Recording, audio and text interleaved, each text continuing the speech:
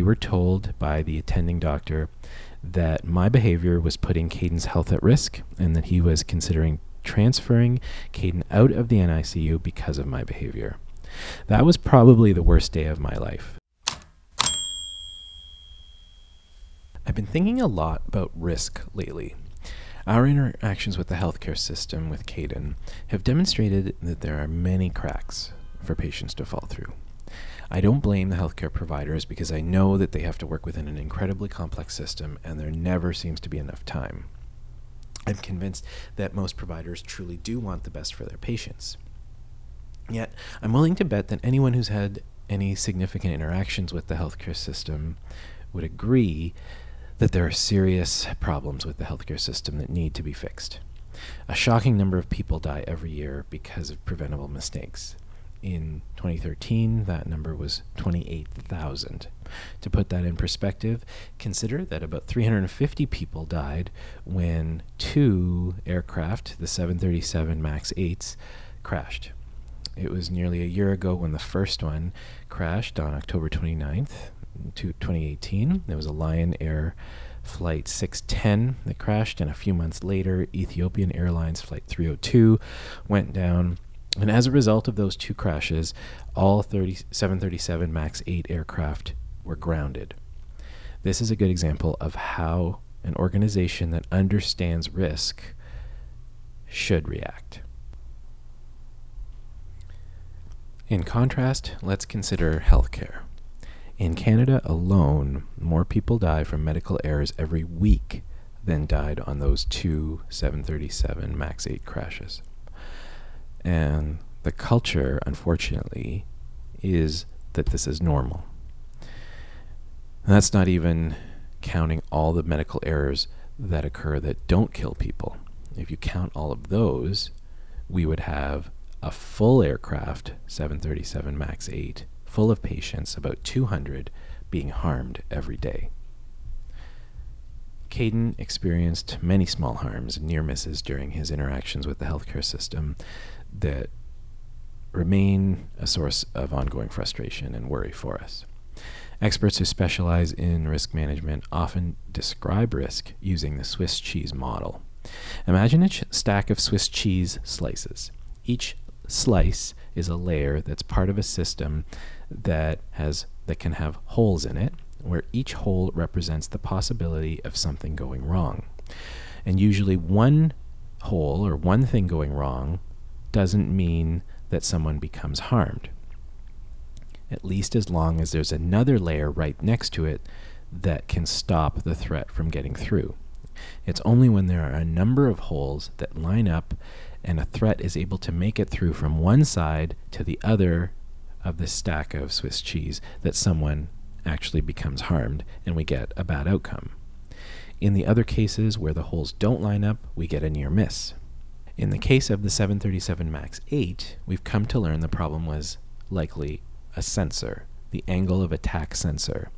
And this angle of attack sensor detects when an aircraft is in danger of stalling. This means that the aircraft is pitched too high up, the nose is too high, and that it is no longer generating lift.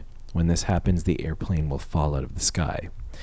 The problem was that the automated systems on the aircraft relied on data from a single sensor to detect a stall, and there's always some chance that that sensor is not working correctly.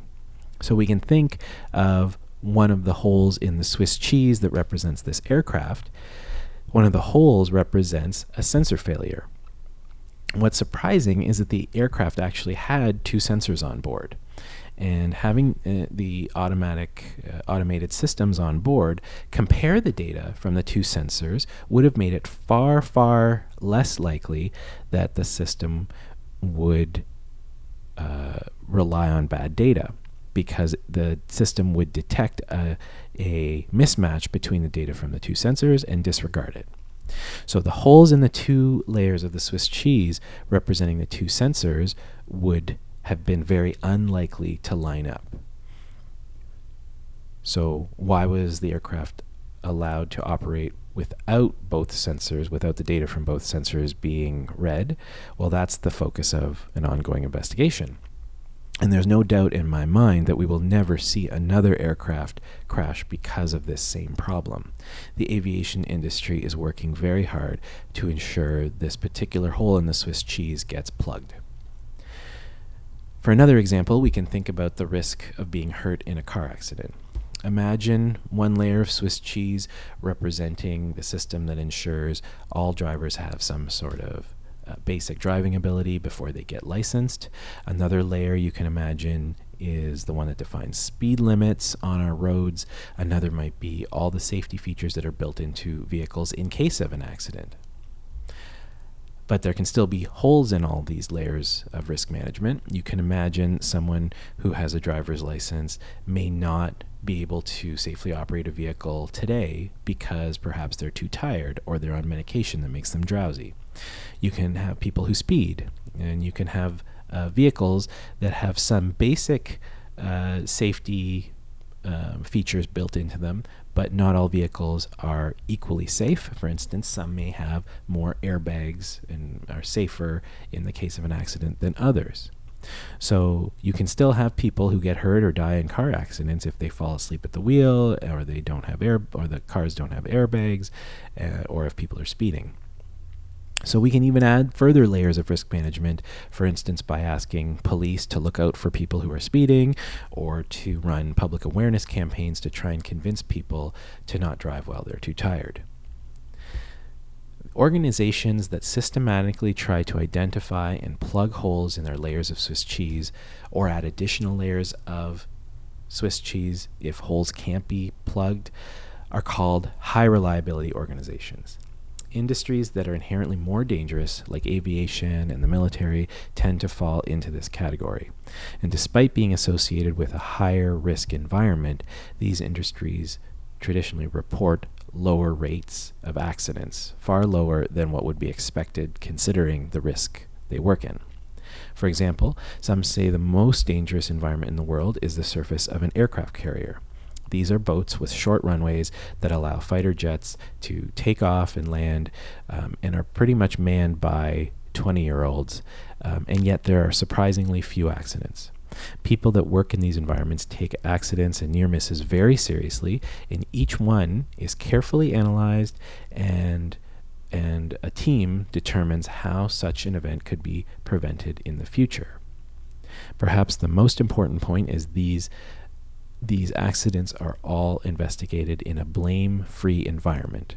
So even though people make mistakes, the person who made the mistake is not necessarily blamed, because the mistake might have actually been caused by a larger system-level problem that needs to be addressed first.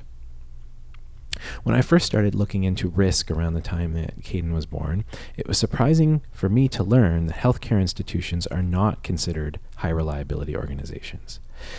This way of thinking is only just beginning to make its way into healthcare. In fact, I would go as far as to say that our experience has shown us that the healthcare system is surprisingly unreliable. In fact, around the time that Caden was born, I was going through a training program that all the leaders at UHN were required to enroll in. This training was designed to bring a high reliability focus to healthcare, and it was called Caring Safely. It was an in-depth training consisting of a series of 7 or 8 3-hour training sessions. And the first session included video clips from the senior leadership describing the medical mistakes that they had personally made in their own practices, and how hard it was for them to come to terms with what they had done and dealing with the guilt. Interestingly, the same Caring Safely training was being delivered at Sick Kids at this time, which is the hospital where Caden spent the first few months of his life. What I learned was that nearly all the frustrations we were experiencing with Caden could have been avoided if the doctors and nurses at Sick Kids had utilized some more of the principles of high reliability organizations. The main challenge we faced was a lack of communication from one care provider to the next, and from one day to the next. As Caden's parents, we could see how things that one part of his team was learning was not being transferred or passed on to other parts of his team, or whoever was in charge of taking care of him the next day. There were processes in place in theory that were designed to allow the team to pass on this information through things called handoff at night and in the morning. But the system didn't always work the way it's supposed to. At rounds, one of the key processes where the team learns about the status of each patient. There's a whole team that moves from one patient to the next, describing the status of each patient and learning about what happened the night before and the day before. The problem with these rounds is there wasn't very much time to discuss any one patient, and the process often felt like a game of broken telephone tennis. I did my best to attend these rounds as often as I could. These would happen in the mornings, and I would do my best to get there well in advance to make sure I didn't miss the meetings. And usually this gave me enough time to chat with the nurse that was taking care of Caden that day, and I could learn about his status ahead of time and look up in his chart how his night was. In my experience, this was actually an excellent way to get accurate information about Caden's condition. Usually what I was most interested in is understanding how many spells Caden had experienced the previous night. A spell for Caden was an event where his heart rate suddenly slowed and he would stop breathing. Nurses typically had to suction Caden's airway out and clear out saliva, which was, we believe, the reason for most of these spells. It was because of his inability to swallow. Saliva would pool first in his mouth and run into his airway, eventually causing an obstruction. One of the things his team found to be most helpful was the use of a CPAP machine to help keep his airway open. CPAP stands for continuous positive airway pressure, and it's this pressure that helped keep his airway open. And adults with sleep apnea often use similar devices to prevent airway obstructions as well. We found that Caden's spells were well controlled while on CPAP. However, the team in the NICU, the neonatal intensive care unit where Caden was staying, was convinced that Caden needed to come off CPAP. I suspected this had something to do with the fact that most of the other babies in the NICU needed CPAP for a short period of time, typically because they were premature and needed some time for their lungs and their cardiovascular system to develop, after which they would be able to take over breathing on their own.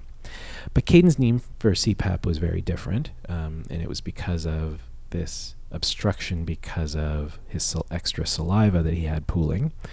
And so it wasn't that his body just needed a little more support temporarily. In fact, it turned out that Caden would need CPAP or some form of ventilation following his time in the NICU, and he still needs a ventilator. He still uses a ventilator at night to help control his secretions to some degree. It became clear to us every time they tried to take Caden off CPAP that bad things would happen. His worst night, when he had more than 10 spells, followed the day when his team tried to take him off CPAP. Usually what happened was that he would be okay for a few hours when the CPAP was first removed, but he would eventually start having more and more frequent spells. What was probably happening is the saliva was pooling in his mouth and in his airway and creating more and more of an obstruction, making it more and more difficult for him to breathe as time went on. On 2 occasions specifically, Caden needed to have a code blue called because nurses watching him were unable to revive him after a spell that occurred shortly after he was taken off of CPAP. The people who were involved directly with each of these instances saw the risk of taking Caden off CPAP and agreed that future trials would need to be done more carefully and thoughtfully. But because of this game of broken telephone, this message didn't get passed on to other parts of the team, and different team members kept coming around to insisting on trialing him off CPAP. We started getting more and more uneasy as Caden's parents when it became clear that our warnings weren't always heeded. We started to ask that they put in place a protocol that we could all agree on in advance to determine when these CPAP-free trials should end if it became clear that Caden wasn't tolerating them. How many spells And what frequency of spells do we need to see before we decide that this isn't working? And this would essentially ensure that Caden wouldn't have to experience another night of many spells that were really not good for him. This type of agreement seemed reasonable to some teams, while others flatly refused. In one of these cases, an argument escalated to the point where Tanya and I were called in for a special meeting where we were told by the attending doctor that my behavior was putting Caden's health at risk and that he was considering transferring Caden out of the NICU because of my behavior. That was probably the worst day of my life, and I think for Tanya as well. Now, this particular doctor and a few others on Caden's team made it clear that we were interfering in their process. They had no interest in considering whether our concerns were well-founded or not. And thankfully, we had developed good relationships with some other doctors in the NICU who shared our concerns and were able to advocate on our behalf.